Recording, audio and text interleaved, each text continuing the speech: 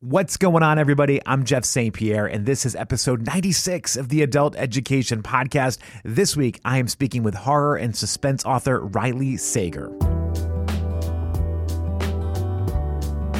Thanks for hanging out today. I do appreciate you taking some time out of your day to listen to the show. Adult education is a fun project for me that I do out of the love of conversation and learning. If you want to support me or the show, the best way to do that is to leave a 5-star rating on whatever platform you're listening on. Also, if you like what you hear in today's episode, please share it with your friends. Whether that's by telling people to listen or sharing via social media, just let the word spread out there about adult education. As we get into summer, I don't know if this is just me, but I kind of shift into more fiction reading. There's just something about sitting outside and enjoying a good book. Today, I'm speaking with the author of what I would say is a fantastic summer read. It had me on the edge of my seat and kept me guessing throughout. My guest for episode 96 of Adult Education is Riley Sager. Now, this is my third time speaking with him. I've caught up with him in each of the last 3 years as he's released new books. I have loved all of them. Each story touches on a different aspect of the horror and suspense genre, and they all bring something a little bit different to the table. His latest effort is called The House Across the Lake. Now, this story takes a little more time to develop, but I loved the suspense of that. I kept reading, kind of thinking who was going to be responsible for, well, I can't really talk about it because this is one of those books where if I say literally anything about The House Across the Lake, I'm going to end up giving something away. So I have to be very careful with the way that I say things. So without further ado, enjoy my conversation with Riley Sager. Hey, how's it going? Hello, you can see me and hear me and all that good stuff. It looks like I can. Yeah, I get a very good view of your, there we go. I was gonna say, I don't really have the head. I just see the chest. Yeah, it's because I like to get comfortable when I'm chatting. So I lean back in my chair. But like at first it's like, yeah, you just see from like, chin down. I know. I always love the instant connection with Zoom where it's the awkward, like there's hands in the way. You don't know what's going on over here. Or like when you're going to take a picture, but the camera is like on you and you get like that really unflattering, like full chin view of yourself. And you're like, ah. Yes, always the picture, always from up top. You always got to get that angle. There you go. Riley, first of all, it's great to talk to you again. I think this is 3 for 3 now in the last 3 years. So I'm excited to chat once again. Yeah. I want to start though with some movie talk because I do know that you're a fan of the Scream franchise. I was just reading that apparently Neve Campbell not coming back if they do a 6th. How do you feel about Sidney Prescott not being involved? It means I don't need to go see it then. Okay. And I'm okay with that. Like a lot of people liked Scream 5. I thought it needed more Sidney. Okay. It's one of these weird things where like I am such a Sidney Prescott fan that if she's in a Scream movie, I will go see that movie. If she's not in the movie, then I don't really care about it. So that was my first thought when I saw that. I was like, yeah, 1, I'm not surprised. And 2, it means I just don't have to go see it. So that's fine. I mean, I wouldn't say 5 was my favorite of the series by any means, but I did like the sort of throwback to the original style that they did in it. But there has to come a point where you've just done too many, where it's like there's only so many times you can try to reinvent the wheel on it, you know? Yeah, I mean, I get what they were trying to do is like, okay, it's a whole new Scream and, with a whole new set of high school characters and a whole new... I just thought that all of the old characters were so much more interesting than this new crop of characters. And so like, I didn't dislike it at all, but at the same time, I was like, yeah, I don't really need to see any of these characters. I'm fine with that. Whereas with, like with Sydney or Gail or, rest in peace, Dewey, where it just was like, I want more of them. Yeah. Yeah. Well, one thing that I like about your writing, at least over the last few years here, and not that I'd be opposed to having a series from you, but each book that you've put out has really tackled a very different topic or subject in the sort of like horror, thriller, suspense genre. I like that you've taken the chance to try something different with each story. Yeah, as someone, you spend a lot of time working on a book. Like it's probably all told, it's more than a year, but from conception to writing it to revising it to editing process to then the promotion process, where you have to really be interested in it at all times. And I can't imagine writing a book half-heartedly where it's like, yeah, we've seen these characters before, we've been here, done that, I'm just going through the motions. Like I want to be really fully invested each book. The current book that we're here to talk about is The House Across the Lake, and this is one of those books where it's so hard to talk about this without giving something away. So it's impossible. I really had a hard time, even trying to formulate questions to have this conversation, because I was like, if I ask question A, it's going to give away the answer. There's just so many different things here. But I'm curious, when you're writing a book like this, what comes to your mind first? Is it the basic plot of the book, or is it the sort of twist ending, or however the ending is going to be, and then you have to work out the plot later? What comes to your mind first? It was first the basic plot, where I was on vacation at a lake house in Vermont that may or may not look exactly like the lake house in the book. And I just realized, I'm like, okay, Rear Window on a Lake. That's what I want to write next. But it's been done so many times before. This is a very tried and true kind of, plot where woman who drinks too much spies on neighbors, sees something she maybe shouldn't have seen, and starts to get suspicious. And before I decided to really delve into it, I knew I needed to do something completely different. And so it started with just that one sentence: Rear Window on a Lake.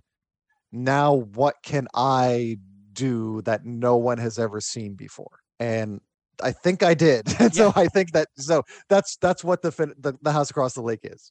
Well, without giving anything away, I will say you had me surprised when I finally got there to the climax, if you will.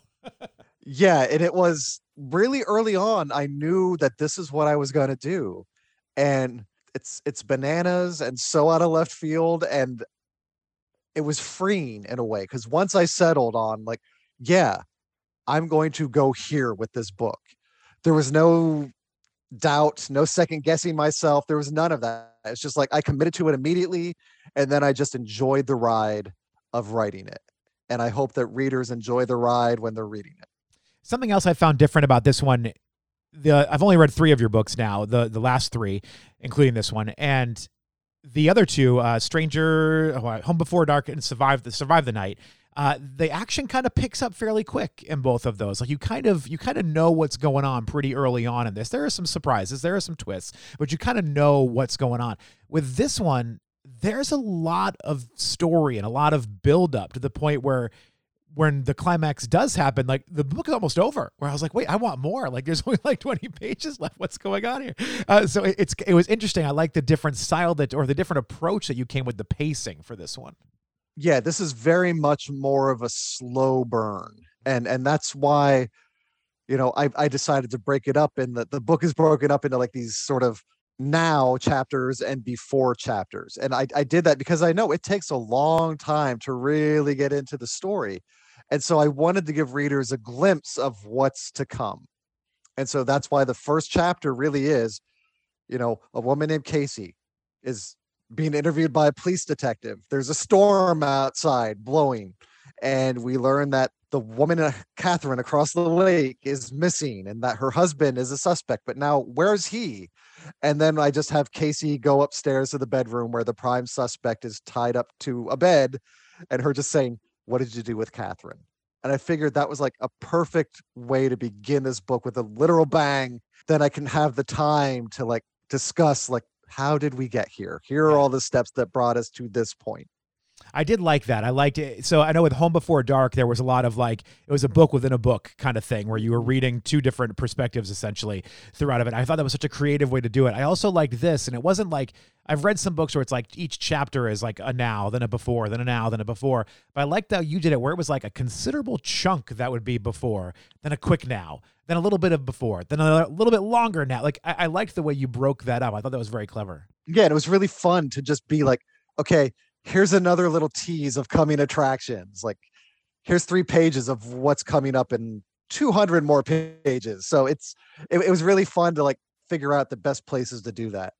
You mentioned that this is kind of a nod to Rear Window, which I know is one of your favorite stories and films. Is there anything else in here that you worked in? You're a fan of the genre in general, so I wouldn't be surprised if you pay homage to many different things throughout your books, but is there anything else that you found yourself weaving into this story? Yes, and to say would be a spoiler. Oh, so fair enough. There is one particular movie that I love, and it's not as well known as it should be because it's fantastic. And I think if I say it and someone who saw it and likes it, they'll be like, oh yeah, I know. And so it's like this, I can't say it. I do remember talking to you about Survive the Night, and you worked a lot of details of your own personal life into that. Like even the road they were driving was a road that you have driven many times in your life. The music that was in there was a particular time frame. You really focused on these things that you knew that you had experienced. I know you mentioned you were on vacation in Vermont, but is there anything else through this that you worked in from your personal life into this story? Not really. I mean, Casey's an actress and Catherine is a supermodel. And so like they are known to the public and people have opinions of them. And there was a little bit of venting on my part of, because like I'm in a weird place where like I don't consider myself famous by any means, but like I think by now like people in the book world, like they know me. And so like I am a recognizable name and face. And so there is a little bit of like, how do you deal with that? Like how do you deal with complete strangers knowing who you are and having strong opinions about you and not being afraid to share those opinions on Twitter and that kind of thing.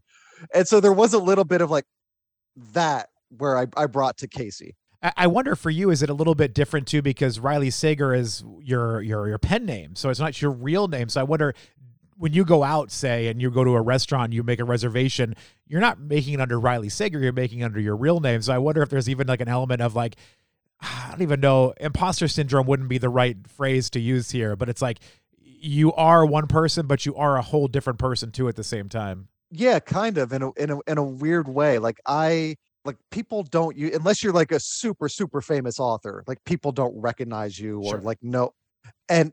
But I was just at Thriller Fest in New York City and ran into someone and like we get the lanyards and the name tags and all that stuff. I was not wearing my lanyard or my name tag and I was standing outside the hotel and someone from the conference came up to me and she's like, "Oh, hi.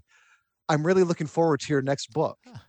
And that's what it hit me. It was like, she knows who I am. Like she saw me and recognized me and put it together enough and it was really disconcerting because it was very strange to me. I'm like, how do you know who I am? It's like, oh, I guess you do because you know books. It's very weird. It It's is kind of surreal. weird. Like I work in radio, so people never see me, but they hear my voice. And every once in a while I'll get that like, oh, your voice sounds familiar. Where do I know you from? And that sometimes it's a little strange, like not in a bad way. Like I don't feel like they're going to, follow me home and do something weird, but it's just kind of strange because I'm so not used to being recognized in any way outside, It's weird when people you don't know you. Yes, exactly.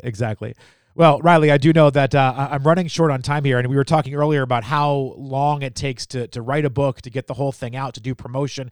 I know generally when a book comes out, it's been, in the process of coming out for about a year, which makes me believe you've probably already just about submitted a book for next year at this point. Am I on base here? No, I have not yet. Oh, okay. I'm a little bit behind, and my editor knows this. So I have until September 1st to finish next year's book. So, well, I know we're here to promote the current book, which is The House Across the Lake, but is there anything that you can give me about what we can expect in the future from Riley Sager? I cannot say. God damn it, Riley. Yeah, I know. I'm sorry. It's just like the more you talk about it, the more the Sure. idea becomes. So I like to be like, nope, I'm not saying anything. I mean, I've said a little bit here and there, and obviously to my editor and my agent, I'm like, Yes. this is what it is. But for the most part, it's like really keep it close to the vest. Well, I'm excited for it because even though, like I said earlier, all of these books stand alone in their own world, I've just really enjoyed diving into your brain in a way over these last few years and reading all these books. I've just had such a pleasure reading these. I have to go back and read the ones before I discovered who you were because Final Girls in particular, I keep seeing popping up on things. I got to check that one out. Yeah, that one's still, people still talk to me about it like all the time. So it's really cool that 5 years later, it's still being discovered. So that's very awesome. Yeah, it's got to make you feel good. Well, Riley, before we wrap things up, where can people go if they want to find out more about you, follow along, or get some more details about the book? Oh, the best thing is my website, RileySagerBooks.com, because right there at the very top are the links to my Instagram and my Twitter and my Facebook. And so that's where you can find me. It's sort of like an all-purpose hub for all the different socials.